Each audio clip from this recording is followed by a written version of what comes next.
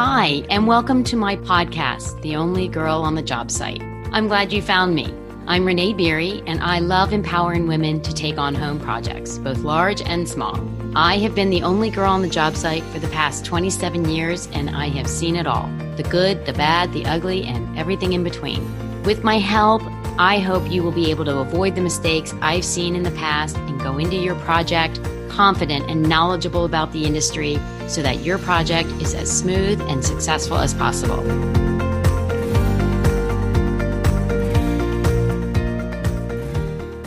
Welcome back to the podcast. I'm glad you're here. Well, it finally feels like fall where I am, and I can't tell you how happy that makes me.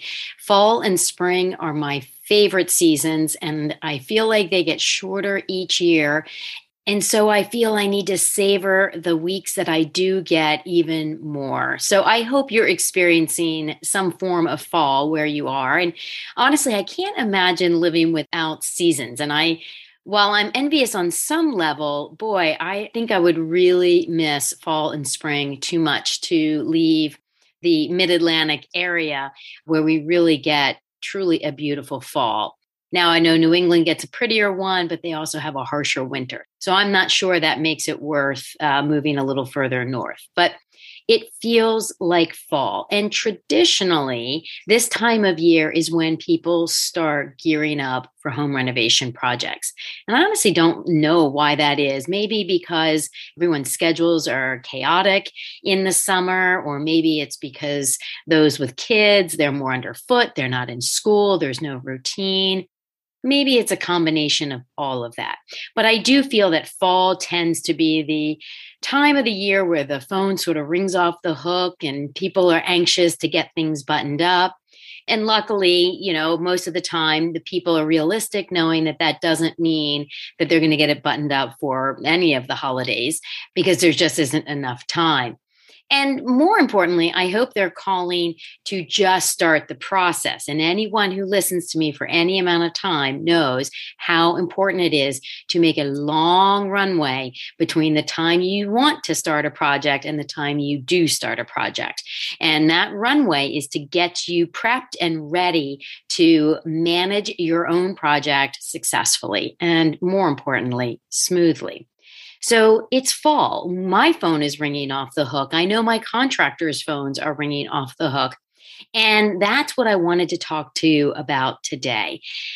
I can't stress enough the importance of hiring the right contractor for your project.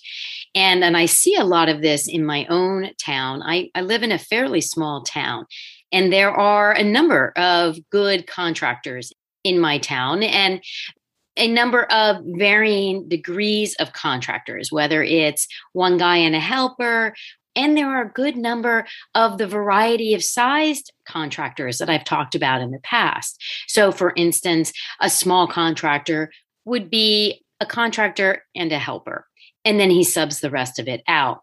And then a medium-sized company would have maybe 2 or 3 teams, and that would be a supervisor and maybe a helper or 2, and then again, subs everything out.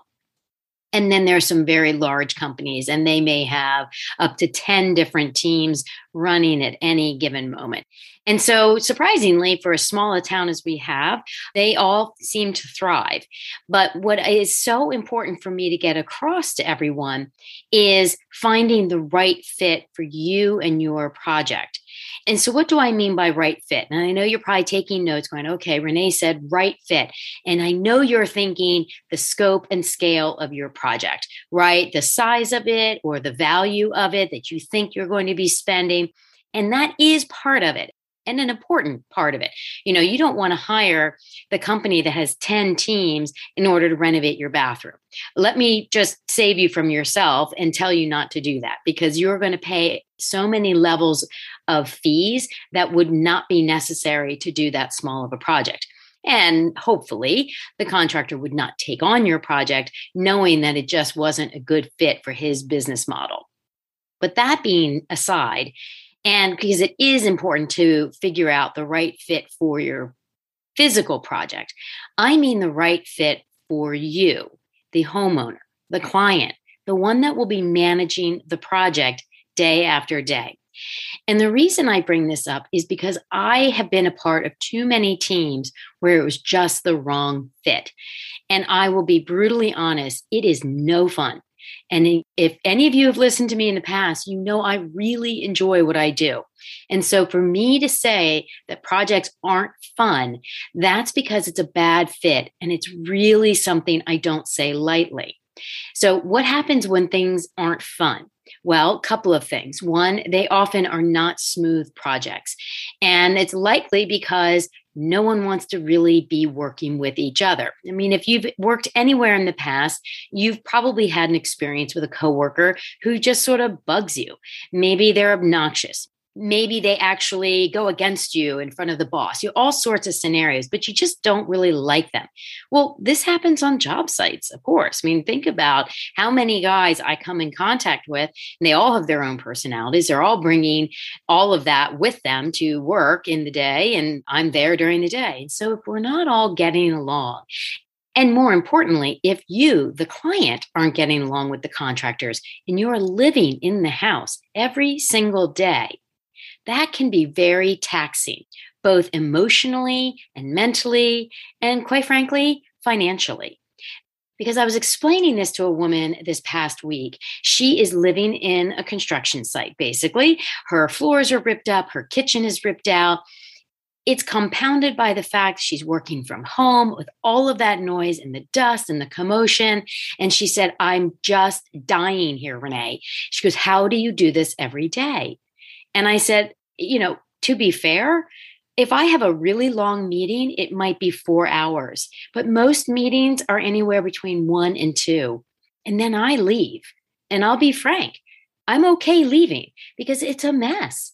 It's loud. There's smells, there's dust, there's dirt, there's debris, there's all sorts of stuff.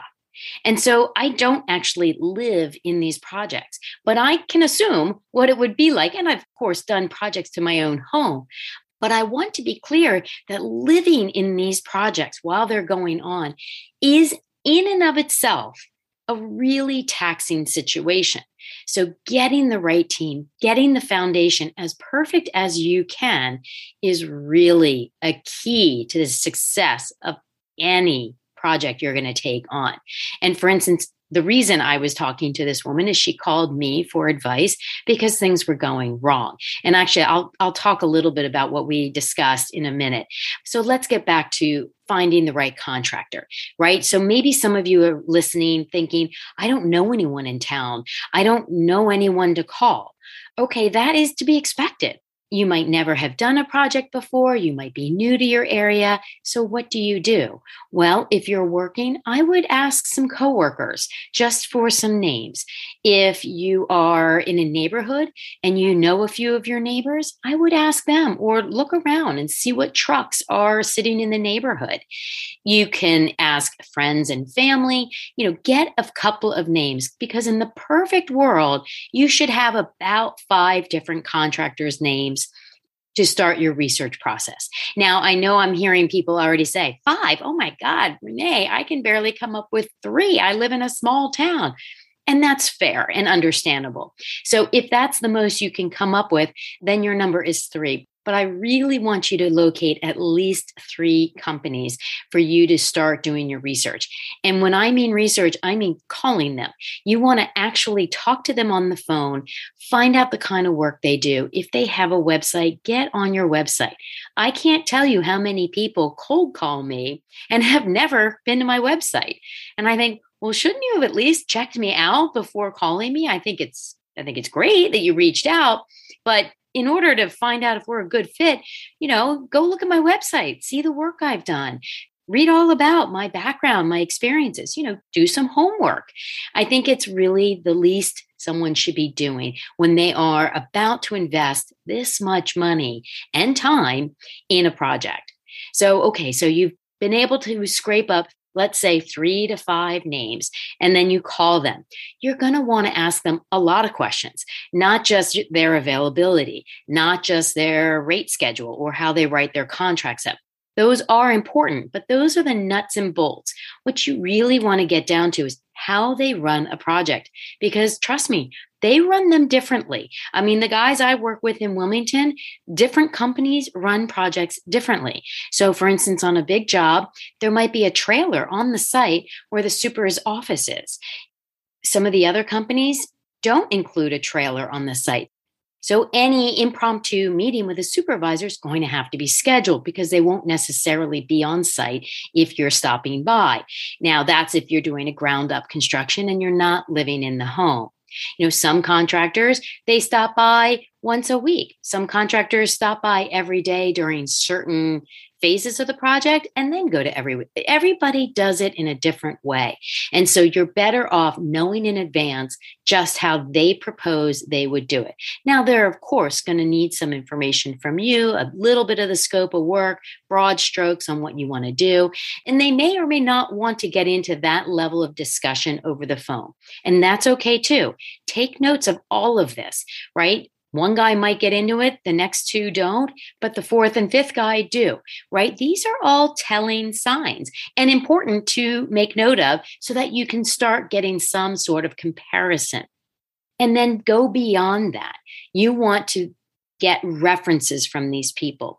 And I know everybody just rolled their eyes when I said that, knowing full well that a contractor isn't going to give you a bad reference to call, right? Of course, we all know that. But here's the thing. I can't tell you the number of times a client has told me midstream of a project about an issue they're having with the contractor. And I say, well, who did you talk to before? Which projects? And they said, you know what? I never followed up on any of the references. Well, Renee, they're only going to tell me the good things that happened. Okay, well, that is, yes, likely. But it's the job of the client to then ask more questions, right? You don't call a reference and say, how'd your project go? That's too broad. It's too easy for the reference to go, it was great. And to be honest, depending on the time lag between the time the job finished and your phone call, trust me, memories fade. And to them, the project may have been amazing, right? But had you called closer to when the job actually finished, they may have had a different reaction. I tell clients it can take up to 6 months and that the edges of arguments and the edges of difficulties on a project start to fade. So if you're calling a year out, year and a half out, sure, they're likely to say it was great. And actually, that's okay. You want to hear that their projects were great, but then you want to ask leading questions. You want to ask specific questions that makes the reference think about it, right? You're going to ask them, what was the hardest thing you went through on the job? Wow, I bet no one's ever asked them that before. They might actually take the moment to think it through. Now, maybe the hardest thing for them is nothing to you, and you're sitting there writing that note down. The hardest thing for him was the fact that the contractor communicated too frequently and it just drove you crazy. Okay, well, that's something, if you're very type A, you might find to be a gold star moment there, right? So ask questions they're not expecting. Ask them what the best thing about the project was. Ask them about which subcontractor they liked the most. Well, they might say something like, I really like the plumber. And that could easily lead them into saying much more so than the electrician. Okay, so they're still giving a good reference. They're still trying to do the right thing by the contractor that obviously did a nice job for them, but you're learning along the way. You also definitely want to ask how long their project was and when did it finish? And then, of course, you're going to want to ask the scope of work. Because to be honest, I have a feeling the contractors have 3 or 4 go-to former clients that they hand those names out to their potential clients as references. So you may get a reference from a ground up construction and you're remodeling and putting an addition on, right? That's a very different type of job. And it's important for you to understand what perspective the reference has versus your project. It's still a good reference because you really want to know about the team, the people, their experience. But you have to keep in mind, okay, this guy started with earth. I am starting with a home from, say, the 1920s with all sorts of who knows what in the walls, and I'm putting an addition on. It's going to be apples to oranges as far as the physical work, but you still can get a decent reference. You can still get a feel for the team by talking to someone who had a different type of construction. Okay, so you've gotten your references, you've done your homework. Now you do want to go and meet with the contractor. Now, in these larger companies, you're likely to meet with the owner of the company. And that's great. And that is protocol for them. They are going to want to meet you as well and vet you. So please hear me. They will vet you as well. Just because you are the potential client doesn't mean that they will take your job on. And I am being honest, there are times where I won't take a project on after meeting with the homeowner for a variety of reasons. So just be aware that they are interviewing you as much as you are interviewing them. But if you are meeting with the owner, I would, if this is a large job, I would ask to meet with the supervisor they intend to put on your site. Because to be fair, the owner of the company might stop by your project periodically, but that is not who you are going to be connecting with and dealing with and managing every single day of your project. So you need to be open about that and tell them why. You don't want them to think you're just being obnoxious. You say, listen, I really enjoyed meeting you. I would also like to meet whomever you're going to put on my project. Now be prepared. They may come back and say, at this point, I would expect it's going to be Bob. But Bob's on a project right now that may not end in time. And if it's not Bob, then you ask who it would be after that, because there is some realities to projects not ending, especially these days, not ending when we anticipate them ending. So they're either left with pushing your job off until Bob's current job is completed, or handing you over and your project over to, say, Steve, right? These are really important details that you want to know, and you want to know in advance before you sign on the dotted line. So if you're interviewing a contractor and a helper, you're obviously going to meet with the person that you would be dealing with day in and day out. In a medium-sized company, it really does depend on how they're structured, but you also might be meeting directly with the supervisor, or you might be meeting with the owner and the supervisor at the same time. So keep this in mind, but you just want to meet the person that you will actually be dealing with, because that's the person you want to make sure you gel with. And then this is where your gut feeling's coming in. So if you have gotten to this point where you're actually meeting and talking to these contractors, I don't want you to meet with any more than, say, 3, because otherwise it just takes so much of your time. So if you've narrowed it down to 3 really good candidates, this is where your gut feeling's going to come in. And women are really good at judging character. And do not ignore your gut feeling. I have had clients tell me time and again that they didn't go with the guy they liked because of fill in the blank. That ranges from the timing that the contractor wanted to start, to the pricing even, to all sorts of different reasons. But they regretted their decision, regardless of the reasons that they felt were worth enough to pass on the guy. So I cannot tell you strongly enough, you must listen to your gut. If you're meeting with the guy who's going to be running your project and you've got a little flutter in your stomach, he's not your guy. I can't say that more clearly. If you're meeting with an interior designer and something feels a little off, they're not your guy, right? As an interior designer, I wouldn't want the job if the client didn't think we were a good fit. It just doesn't bring a successful project to fruition. And that's all we want. So you must listen to your gut. And I am giving you that permission, because I know this can be very intimidating, especially if you are doing these meetings on your own. Or if you have a partner and they aren't going to be the ones running the project, they may not be as invested emotionally in picking the actual people as they are about the dollars and cents and the length of time the schedule will run, right? So your job, if you're the one managing it, is to really filter all of that other stuff out and make sure that you're getting a guy that you like and feel you can trust. Because starting with less than that will cause humongous headaches. The cost and length of a project should be equally as important as liking and trusting the team that's going to be working with you. I really cannot stress that enough. And then speaking of schedules, please do not hire a team because they're available. I have seen this happen. People say, oh my gosh, Renee, I feel so lucky. I got company X. They are the finest company in my town. They had an available slot and I took it. And I can't believe I got so lucky. And I listen to all of this and I smile and I nod and I go, okay, does that timing work for you? Oh, well, that doesn't matter, Renee. I just can't believe they would squeeze me in like this. I'm so overwhelmed. I'm so excited. I'll play catch up.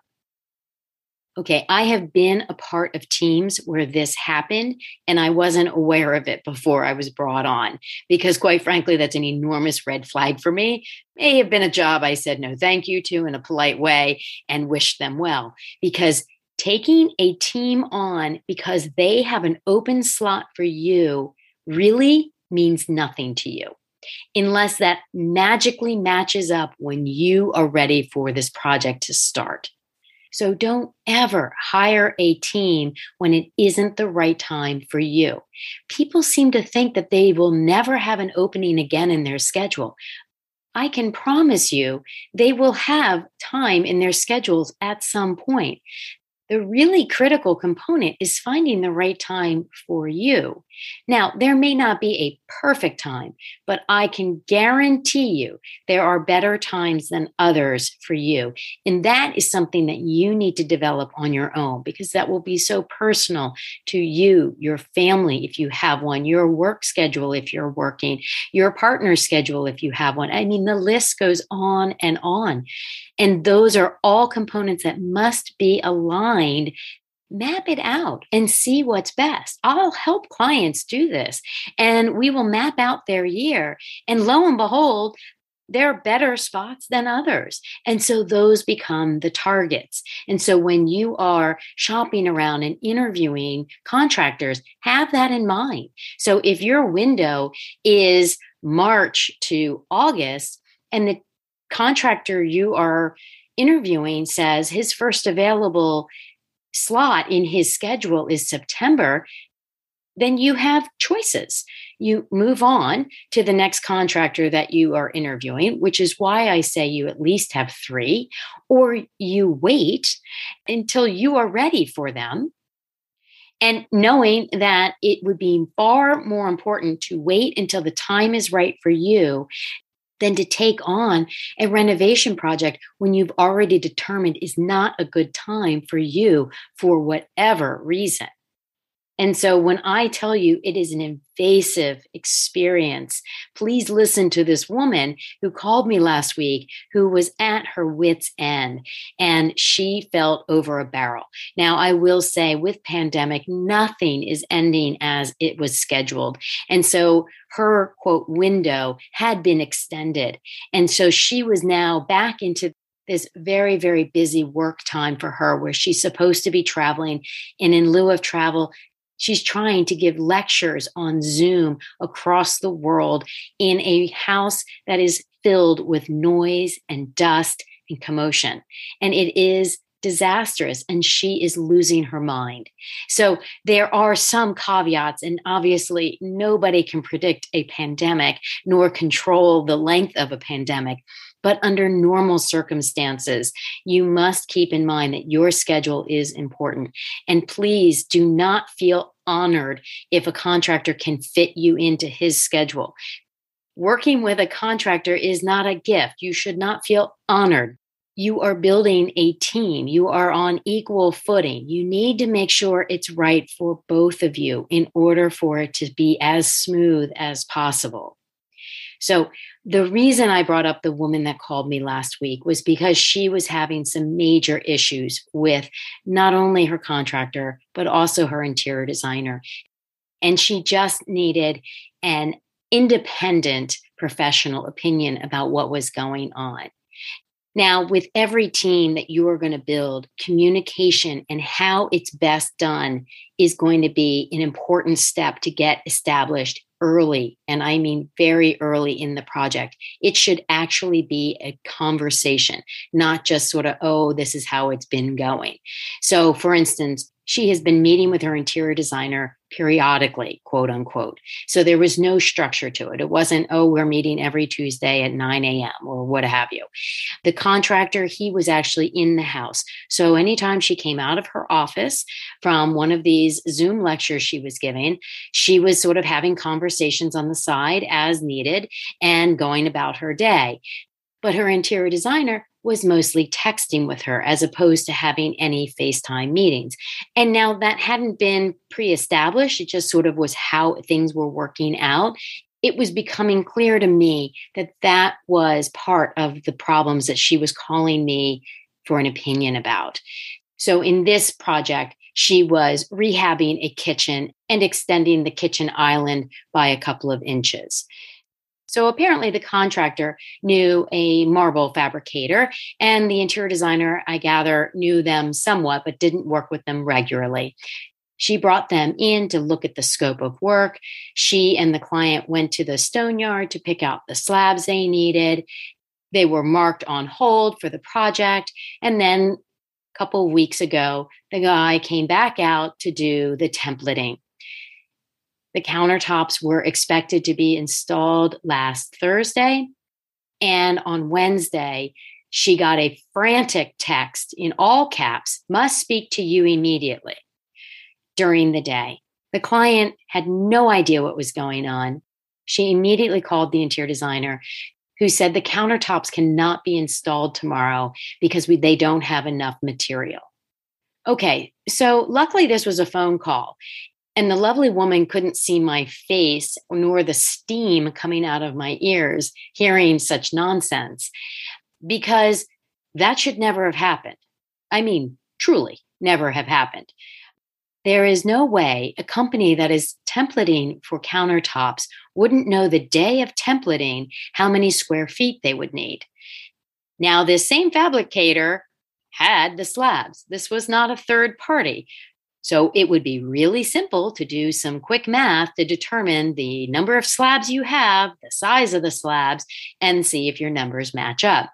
Now, the templating was taken a few weeks prior to the installation. Of course, most fabrications run anywhere between 2 and 4 weeks. Now, don't be freaking out if someone has told you longer because it is pandemic. But this guy was going to keep to the 2 to 4 weeks. So what that tells me are a couple of things. One, the client did not have good communication with the interior designer. Getting a text in all caps during the day with no advance notice that there's an emergency is not a good form of communication. Secondly, for those designers listening to me, let me tell you where this interior designer went wrong. And I want to start by saying this pains me to be talking about an interior designer doing something so easily avoidable, because I truly believe in my industry. But I also feel it's important for any designer listening to me to know where this designer went wrong. And then for the homeowners listening, this is your opportunity to be able to manage more effectively.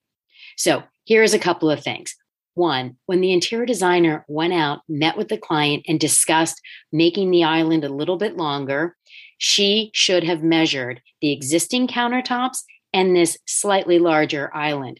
So she would have in her notes a darn close total square footage of the countertops.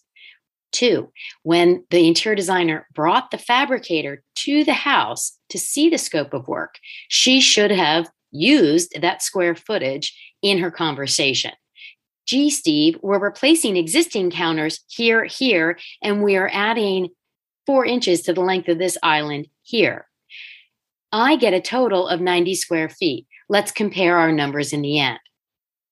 Third, when the fabricator came out to digitally template the project, he would know to the 100th of an inch the exact square footage he needed.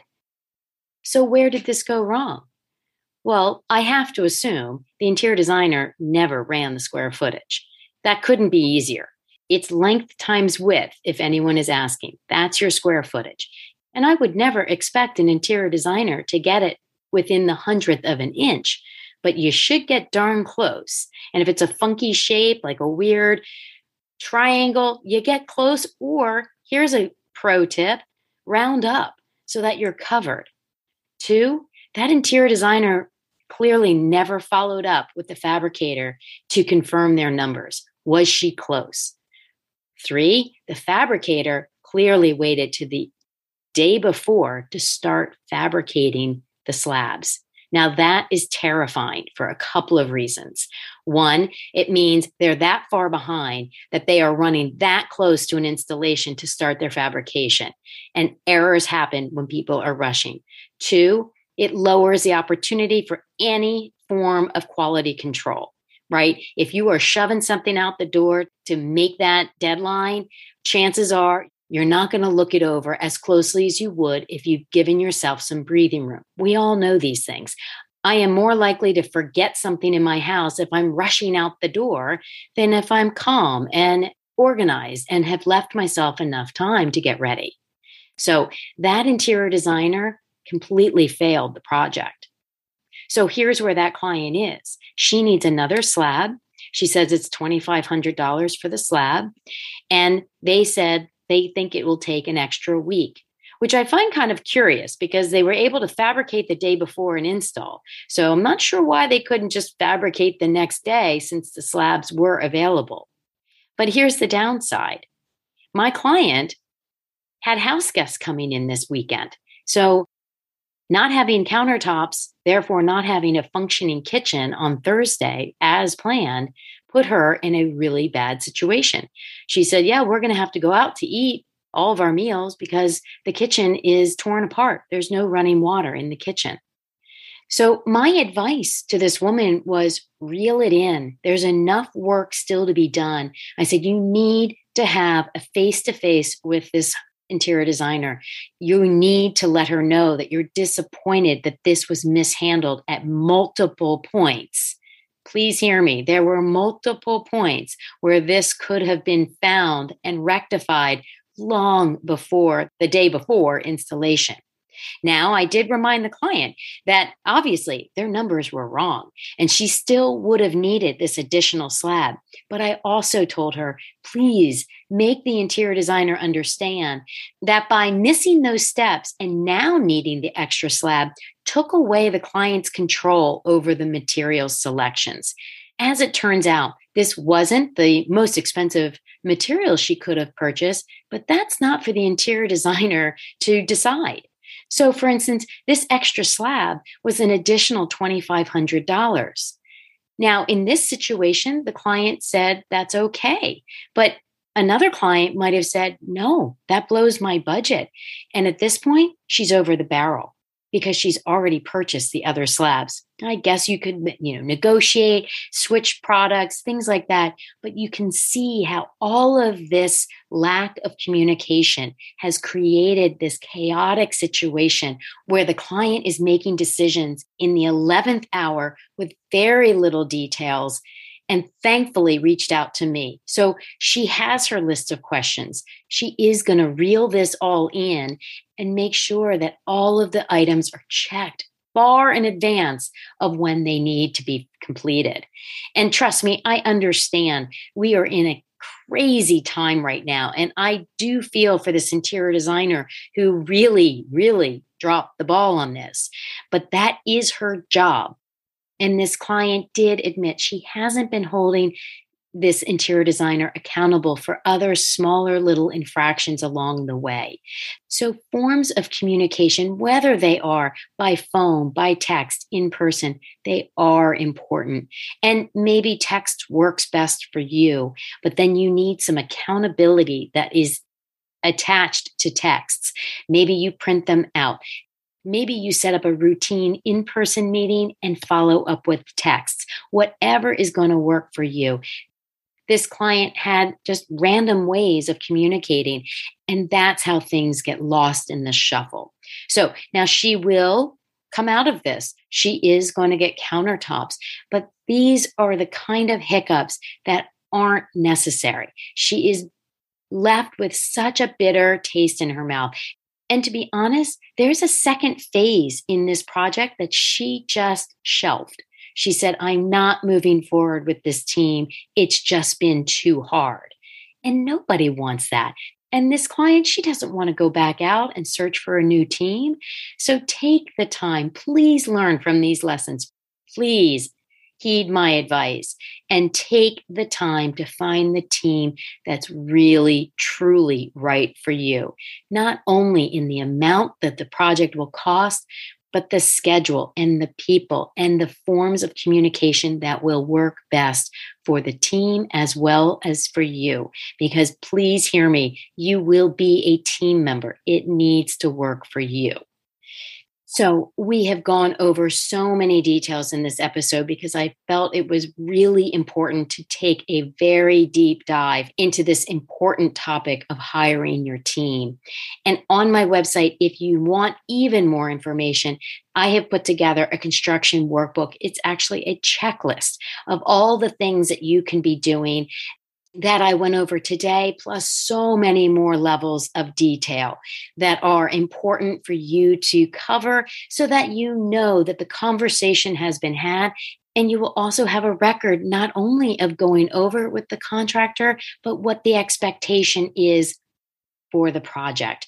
This is really important and something that you should be doing at the beginning of any project that you take on, whether it is just a small renovation or a ground up construction. The size of the project does not matter. You don't skip steps in the beginning because of the size of your project. Or you could find yourself in the same circumstances as this woman who called me looking for advice. So there are so many tools on my website, products you can purchase. And if you want an even more expansive course, the Only Girl on the Job Site course covers it all from soup to nuts, an entire project step by step with me and other course members inside the private Facebook group, sharing our issues, sharing our concerns, and hopefully sharing all of our wins together as well. So there is a lot available that will help you build the team that you need to have, as well as support you along the way. And just like this woman reached out, I am always available for consultation calls. You can get access to a slot in my calendar through the website, and we can go over the specifics of your exact job, just like this woman did. So there's a lot of different resources because I want to make sure that there's something available for everyone's different needs. And as always, if this leaves you with more questions than answers, please feel free to email me.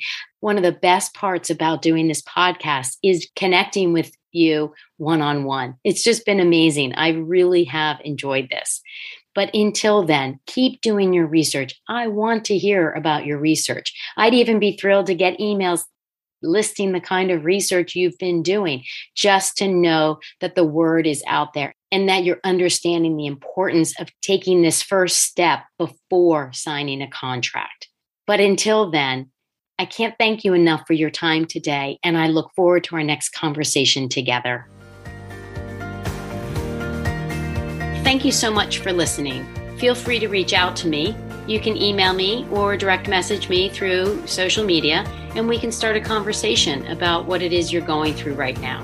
That will also help me come up with other ideas for future podcasts that I can share with everyone, as I assure you we're all in the same boat together. I would really appreciate it if you would subscribe to my podcast and leave me a review. If you would like to find out more about me and what I can do, please go to my website, www.devignedesign.com. Thanks for listening, and I hope to hear from you soon.